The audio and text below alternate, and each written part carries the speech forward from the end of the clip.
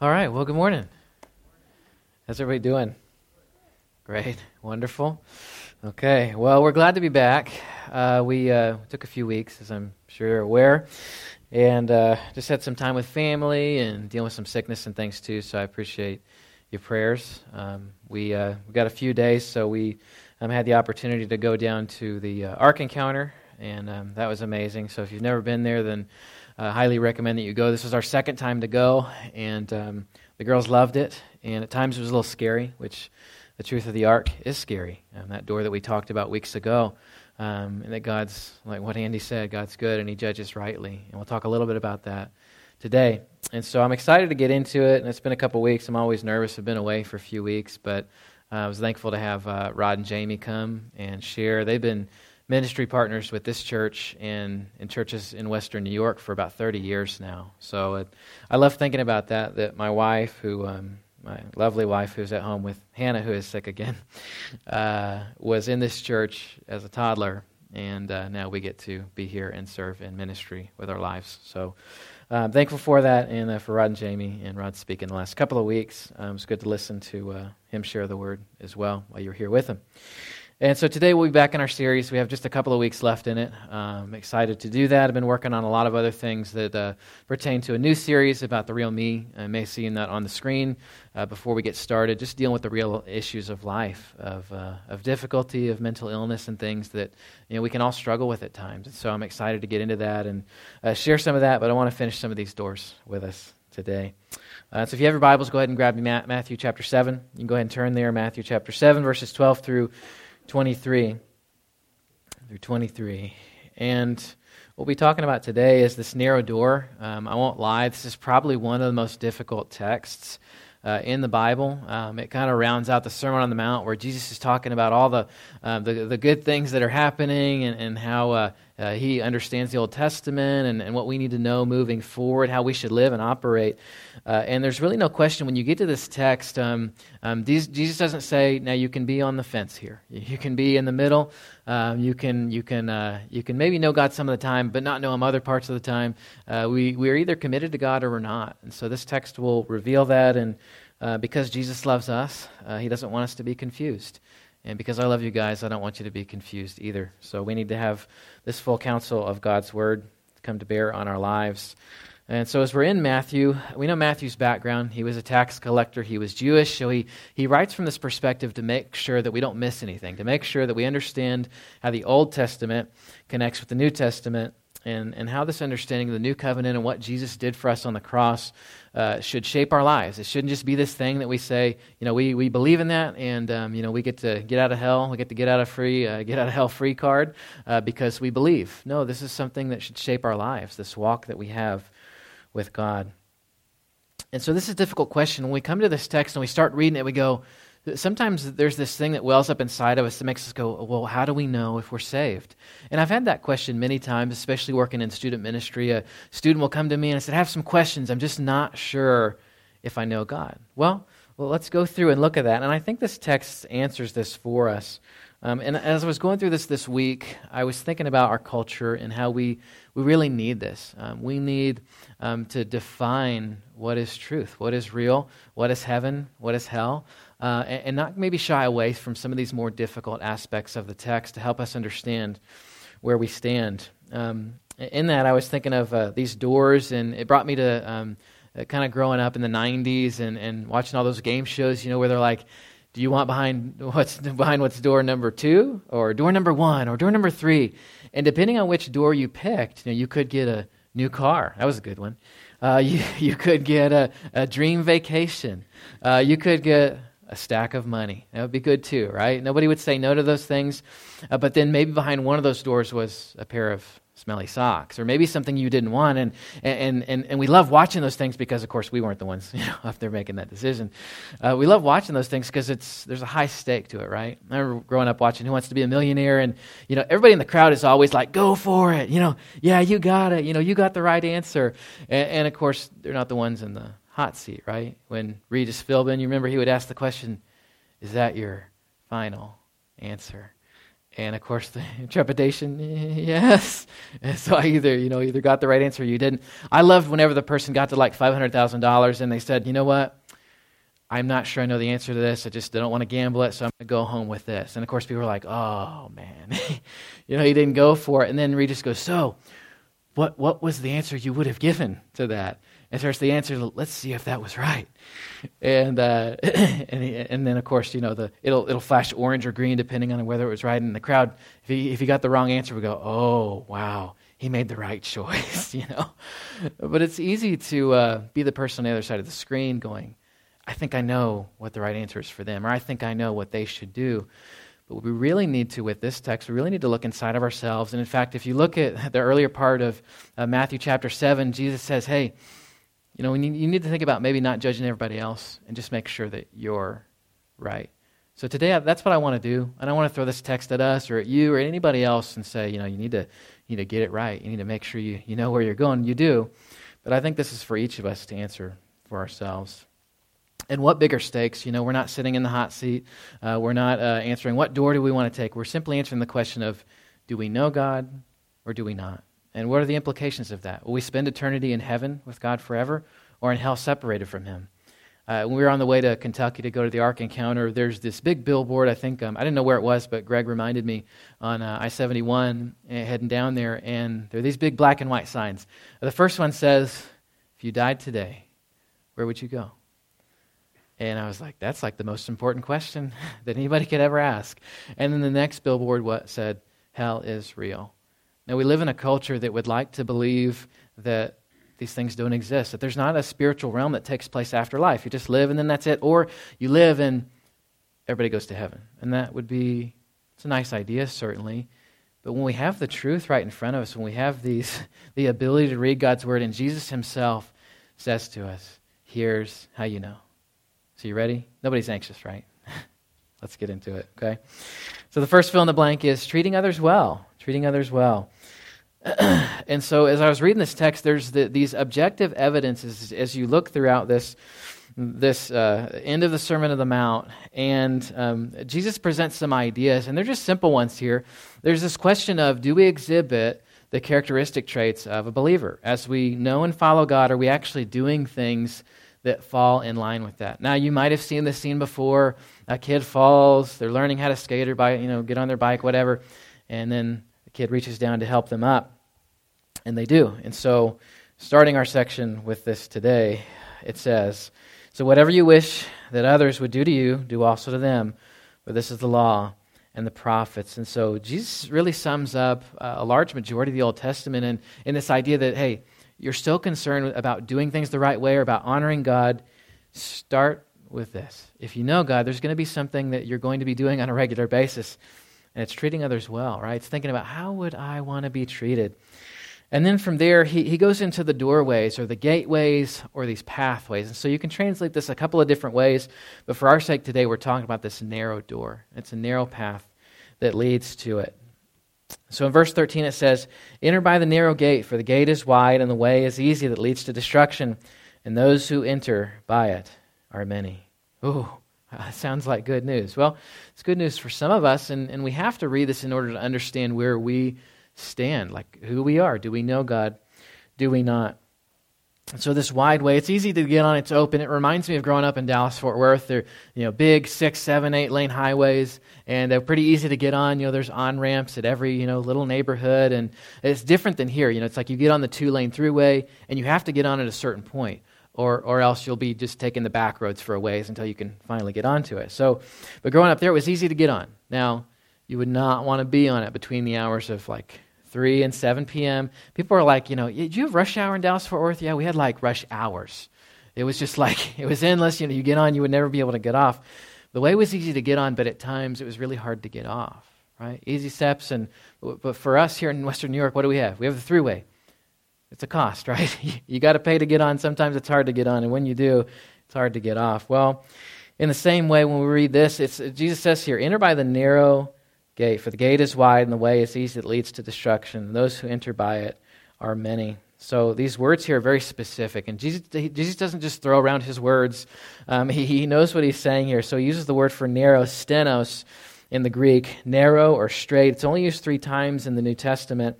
It's where we get our word for stenographer or stencil.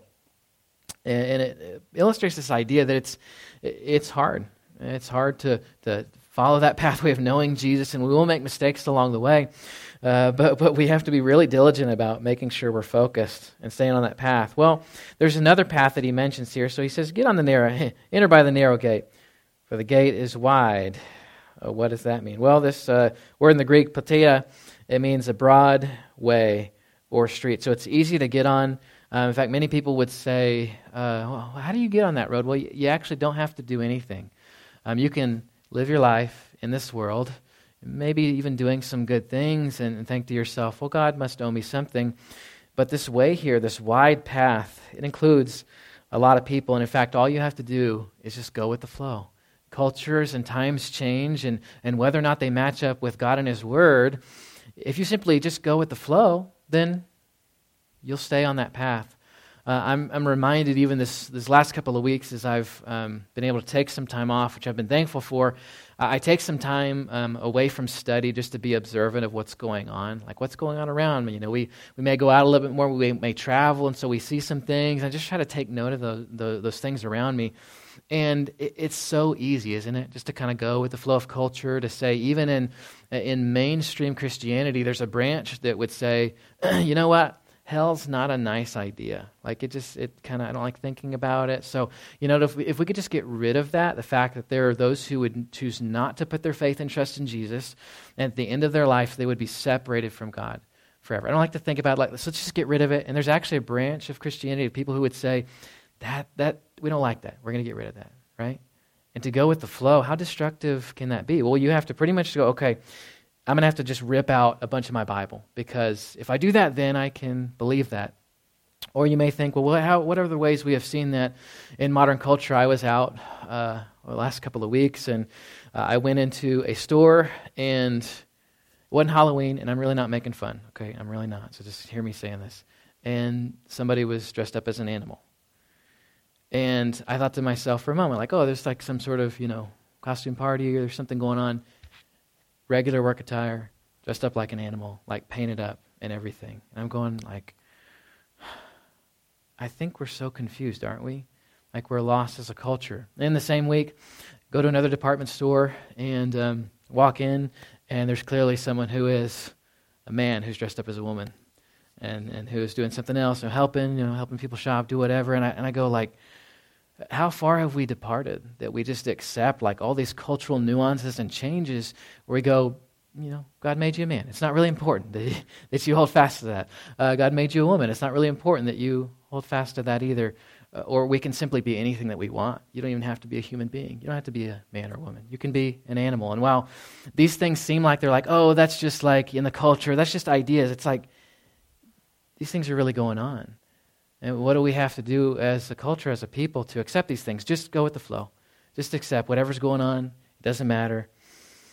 It's a confusing world, isn't it? I'm glad we have clarity in God's Word. I'm glad He gives us direction, because this way, this hodos in the Greek, it's this course of conduct, like the way that we live our lives. Because some people will say, I'm a Christian, I go to church. I'm there at Easter, right?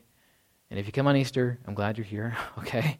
But it's more than that, right? Like to be together, to have fellowship, to have community, to be challenged, right? That's something that we should be doing on a regular basis. But this way that we live is going to matter, and it's going to show the rest of the world. Like, are we just cultural Christians? Do we say that we belong to something that we really don't, and we really don't know, and God really doesn't know us?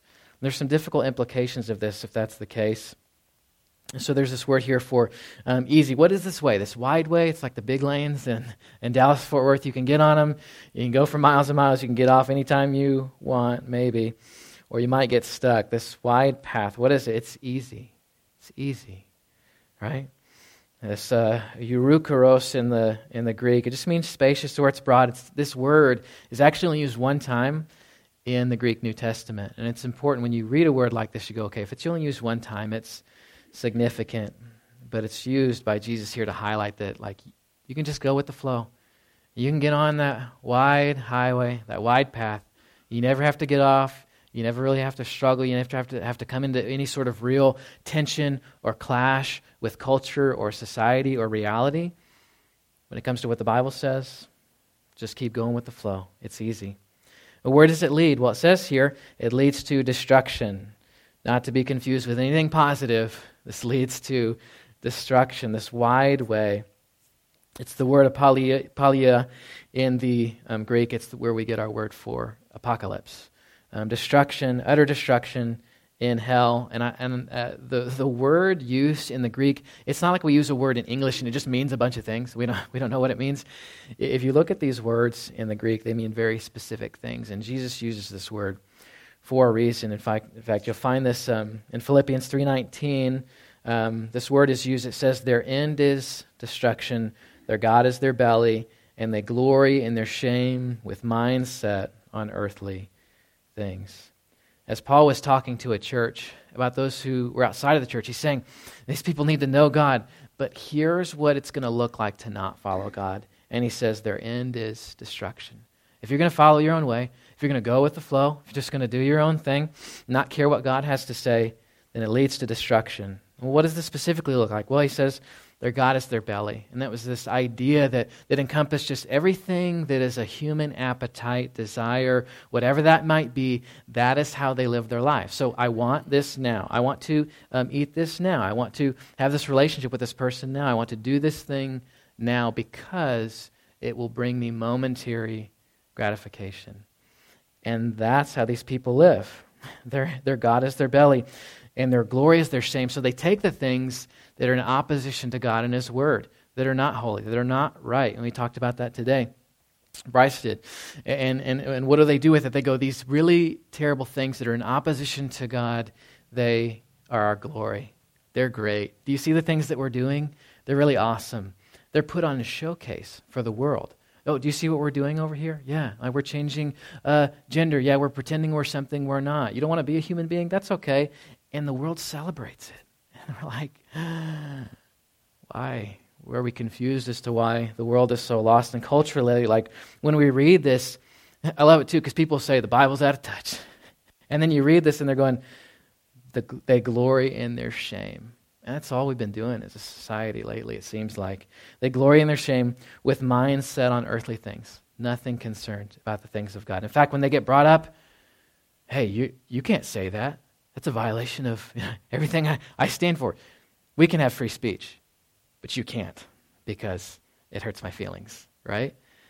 Well, the truth does a lot of the times. And that's not what Jesus was concerned about because He loved the world and He desired that all people would be saved. And so He's not pulling the punches here, right? And I know it's hard to read this too because, we're all thinking of somebody, right? We're all praying for somebody. We're all going like, God, we really want this individual as we think about ourselves as well to know God.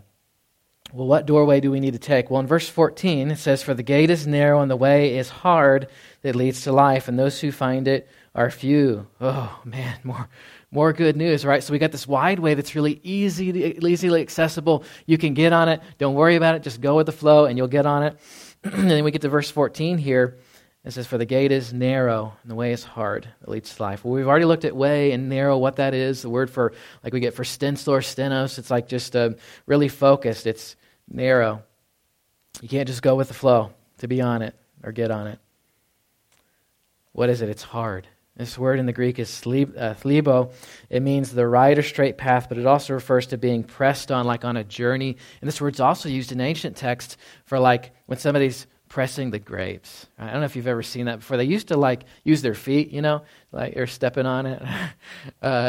Like there was like a I Love Lucy about that one time. She's like stepping on the grapes. And so you're going to have clean feet if you're going to do that, by the way. Don't do that if you don't. They're like pressing the grapes on it, and it's like, and Jesus knows that, right? He knows the times. He knows the culture. It's an agricultural culture also. We lose sight of that. But when he's saying this, they all would have heard that and gone like, oh, wow. Wait, Jesus, you're saying like living a life, following you, being obedient to your word, knowing you deeply is going to be like us getting put in one of those troughs and just getting stepped on until all the juice comes out, right? What does it produce? Well, it ends up producing something, right? A wine, something fine to be used for greater purposes. And he doesn't say it's going to be easy, right? That'd be easy. Most people, most slogans of people who want you to join their campaign, it's going to be easy for you. You're going to get everything you want. In fact, I think I've heard that message before, even in churches. It'll be easy, Following Jesus, you will never have any heartache.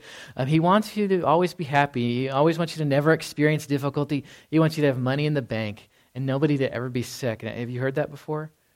I've certainly heard it, right? But that's not what Jesus is saying here. He's saying it'll be hard. It'll be like your life being pressed on constantly. Something better might be produced. It'll be hard. And what does it lead to? Well, I love this word, too, for hard here. As I was reading the quiet time this morning, as we were working through 1 Thessalonians 3:4, the same word is used in the text today. So I'll read just that verse. It says, "For when we were with you, we kept telling you beforehand that we were to suffer affliction just as it has come to pass and just as you know."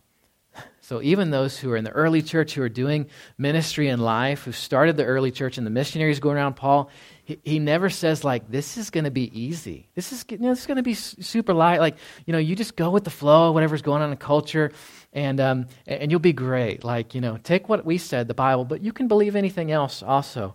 No, he says, we're going to suffer for this sake. We're going to suffer so that other people might be drawn close to God. And that's going to be in this hard pressing, that as our life, like the grapes in a little trough, get pressed on, people are looking at you, right? And they're looking to figure out, like, are you just like the rest of the world? Are you just like everybody else? Or are you like somebody who, when they get pressed on, something good, something usable comes out? And it's something that shows that we really belong to God. So what do we get with this? Well, although it starts with understanding we need to treat other people well, we understand this path and it means something to us, that a hard life following Jesus is going to bring something else. It's going to bring life. It's that word in the Greek. If you've been here any amount of time, the word in the Greek is the word Zoe, and it means eternal life. So there's no confusion here. And I know some people get into this and he said, well, very few people are going to get in. Like, what does that mean for us? It means, like what the Bible says also is, work out your own faith with fear and trembling, your own salvation. Like, do you know God? Ultimately, I can look at your life and go, like, here's some objective evidence. I think that you probably do, but I can't answer that question for you for sure. That's between you and God.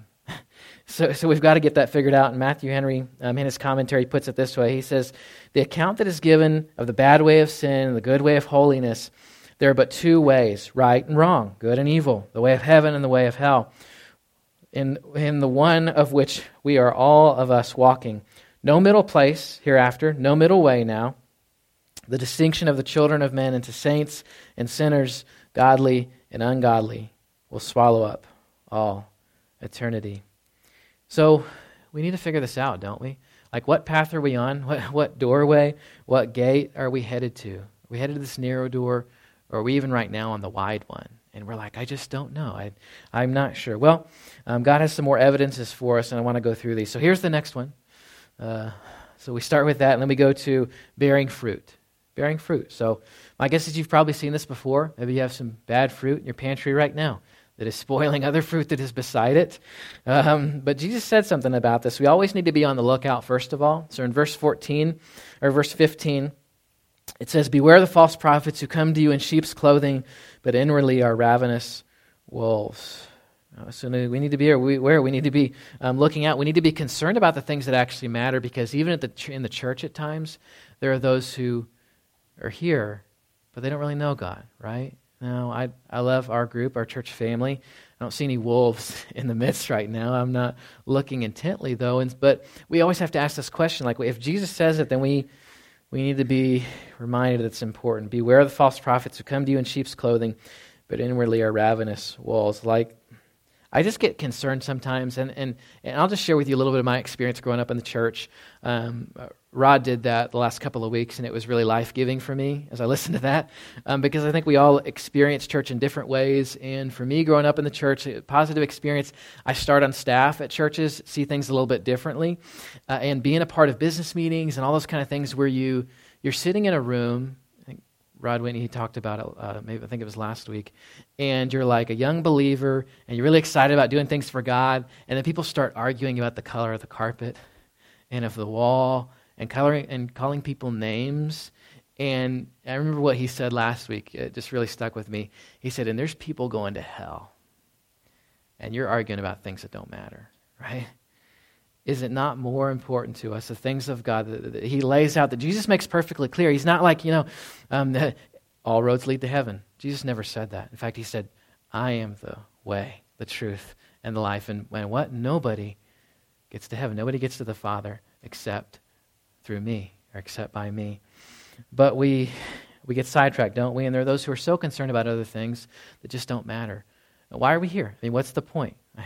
I love that he challenged us last week. I know he did me.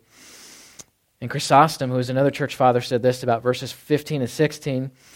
It does not seem to me that the false prophets here refers to heretics, but rather to persons who live morally corrupt lives while wearing a mask of virtue. And what's the point in that kind of existence? What's the point in that kind of life that would say you believe one thing or you belong to something like the church or to God, but then really not experience any of the life that comes with that? Like, I know I'd be like, why would I come to church if I don't know God personally, if I'm not growing daily? And that's what the quiet time was about today too. Like, are we being sanctified is the question. Are we being continually grown into the image of God through his Son, Jesus Christ? If not, why are we here? It's like, why are we doing this? And Jesus doesn't just say, just do whatever you want. Just go with the easy path. Go with the wide path. It'll lead to good things. No, he says it leads to destruction. But there's a way that leads to life. And what are some signs of that? What is this bearing fruit that he talks about? Well, he says in verse 16, you will recognize them by their fruits. Are grapes gathered from thorn bushes or figs from thistles? So every healthy tree bears good fruit, but the diseased tree bears bad fruit. A healthy tree cannot bear bad fruit, nor can a diseased tree bear good fruit.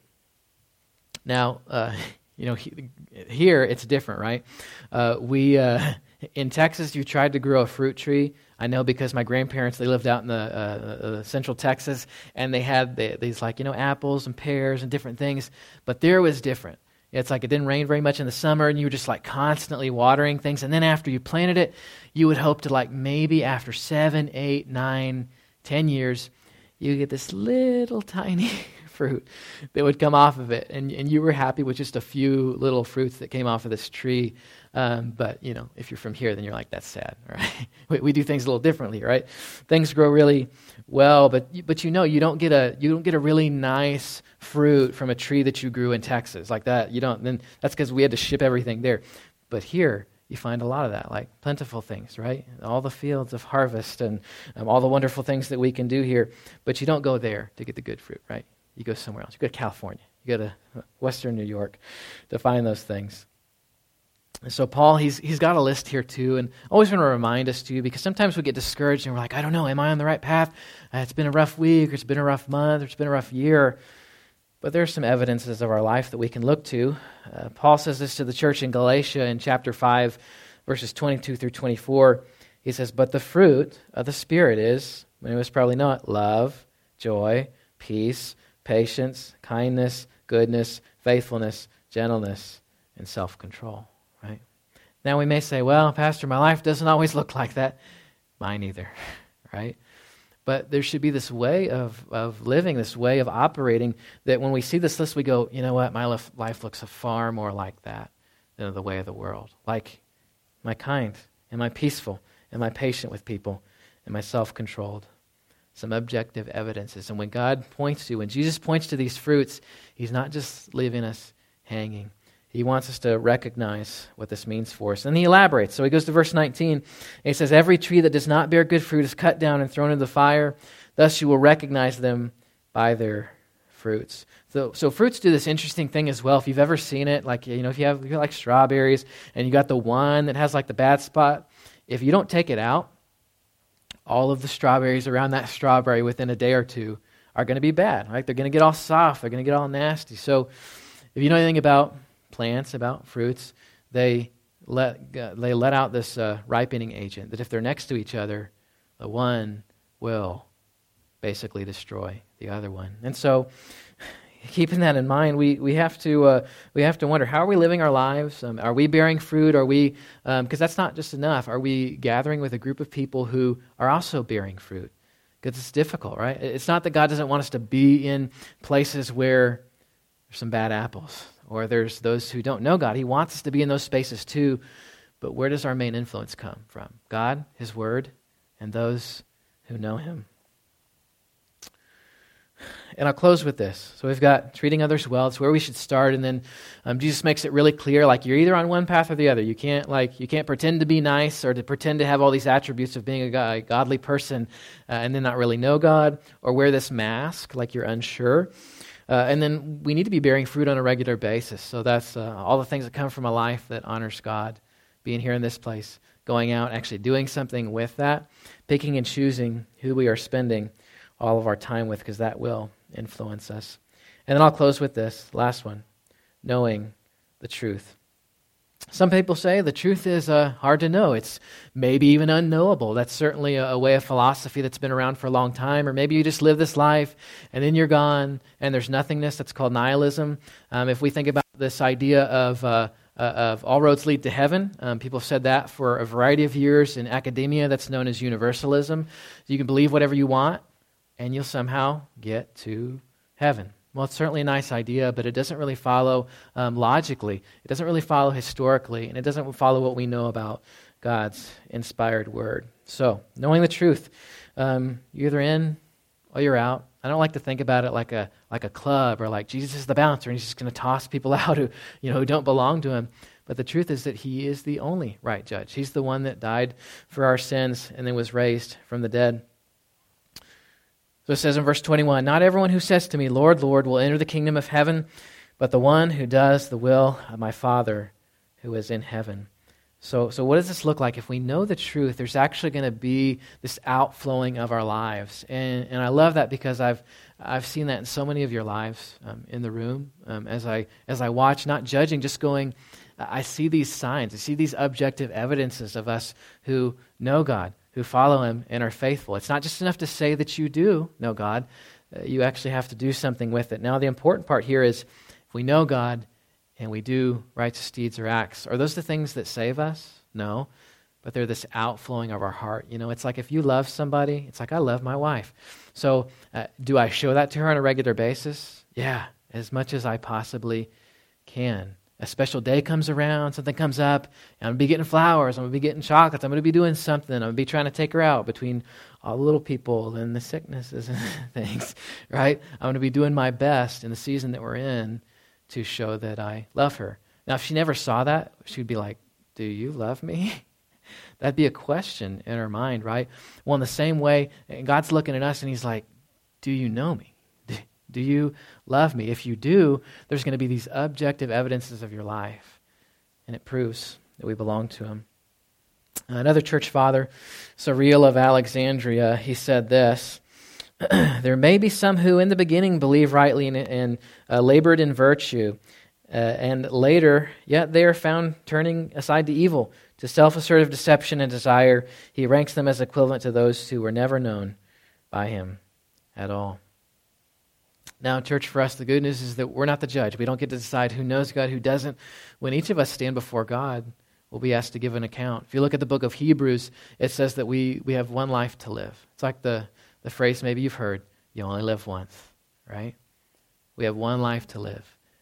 And then comes the judgment, and we stand before God. Nobody else judging us, not our friends, not our family, nobody else. Just a God, a holy God, who can judge rightly and who can ask this question, did you ever know me? Did you ever really know me? And verse 22 says, "On that day many will say to me, 'Lord, Lord, did we not prophesy in your name and cast out demons in your name and do many mighty works in your name?'" There will be this group of people, even as those who were listening to the Sermon on the Mount, who will go like, "Well, I'm the CEO of a nonprofit, and I do so many good things. I mean, we help people with this, and we take care of these things, and we meet these needs." And on that day, you won't be able to stand before God and say, "You know what? Here's all the good stuff that I did. Do I get in?" He'll say, "Do you know me? Did you know me? Did you walk in fellowship with me?" And then verse 23. I'll close it here. And then will I declare to them, "I never knew you. Depart from me, you workers of lawlessness." Now, I'm ending with this for a reason. I think there's some hope in the reverse of this word used here. He says, and then, I will declare to them, I never knew you. Depart from me, you workers of lawlessness. I know this produces a lot of anxiety for us, and maybe at times that's good, just for us to examine ourselves and go, do I really know God? Was there a time in my life where I put my faith and trust in Him? We got to do this really amazing event over at the school, the Uno tournament. David and Rachel headed up along with the school's club, and David got to share the gospel with these kids. And you're seeing kids respond, raise their hands, and I've never made that decision. I need to make that decision. And this is what distinguishes us. It was just cool to see from either we know God or we don't. Now, maybe there was never a situation in your life where I know that specific point where I said, I believe what God has done for me. But over time, you've realized, I really do understand. I've admitted that I'm a sinner. I can't do this on my own. I believe that God is who He said He was, and He died on the cross for my sins. And I've confessed with my mouth that He's the Lord of my life. The Bible tells us that if we do that, we'll be saved. But there's the rest of the world. There's the rest of culture. There's this wide path of people who are saying, I can do whatever I want. I can go with the flow, and it works out. Well, the problem with that even in that realm of thinking, if you ask people that question, who say, well, I don't know if I know God, but I've done a lot of good things. Hebrews 10:11 says this, and it uses the same word for never here in this text. It says, and every priest stands daily at his service, offering repeatedly the same sacrifices which can never take away sins. But why would we think we could do it? The rest of the world is going, I hope I'm good enough. I hope the scale gets tipped in my favor by the time my day comes. How stressful, how anxious. We don't have to live a life like that, right? We obviously serve God, and we want to be faithful to Him, but we don't have to live a life that wonders, do I know God? Am I close to Him? There should be all these objective evidences, and simply, if we believe. And then God says here, I will say to them, I never knew you. That's a sad text, but I think we can take it as an encouragement for us who know God and a motivation. It's like what Rod said last week. I was like, man, it's so good.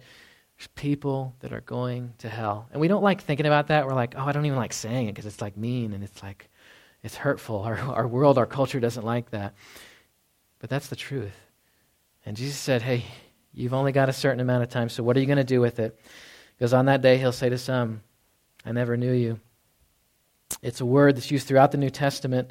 The word geniko in the Greek, it's used for deeply knowing in the Bible, for how God knows us, how we know Him. And the other way it's used is for a husband and wife, that relationship and how they know each other deeply and intimately. And God says, even more than that, you can know that you have a relationship with me. And we just talked about it.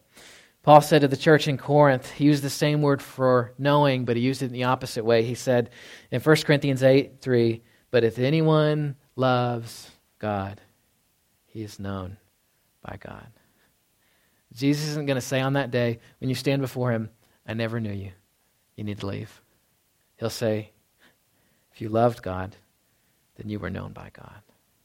Good news is, it's a lot simpler than we think. We don't have to maybe live under that weight of anxiety, of wondering, I'm not sure, for believers in the room. And for those who don't know God and you're just lost and you're like, man, I want to know what that's like. We share that in this message today. If you want to know for sure, all you have to do is believe in what Jesus has done for you on the cross, in His death, burial, and resurrection.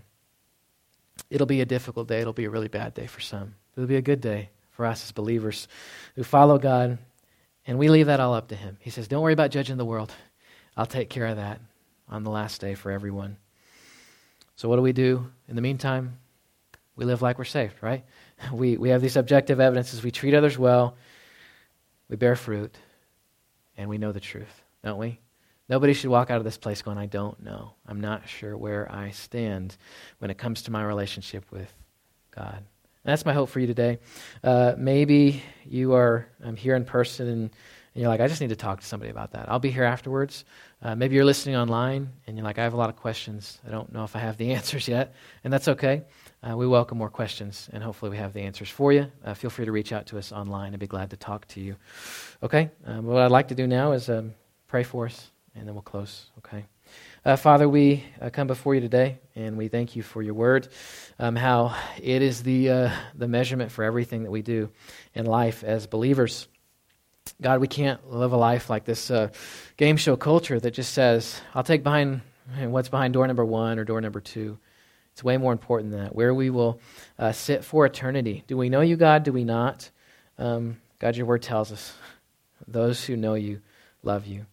I pray that that real heart affection that we have in our lives would come forth in the way that we live, that our actions, that our fruit would be very, very clear. God, for those who don't know you, those who are not bearing any fruit, that wood, that tree that's going to get cut down and thrown into the fire, to be in hell, separated from you forever. God, that's not what we want. We know that's not your heart either. You desire for all people to be saved. We pray that we would live with not an anxiety, but an anxiousness to see those around us come to know you. God, it's not about us, it's about you. We pray that there be those who would come to know you through the motivation of our lives to share what we know, the truth. Let us not be scared by culture that says to share about heaven and hell is wrong or evil. The truth is always loving, like you are. Thank you, God, that you love us. And it's in your name we pray. Amen. Love you, church. I hope you have a wonderful day. Kind of interesting coming back into Western New York. We were driving back from Kentucky.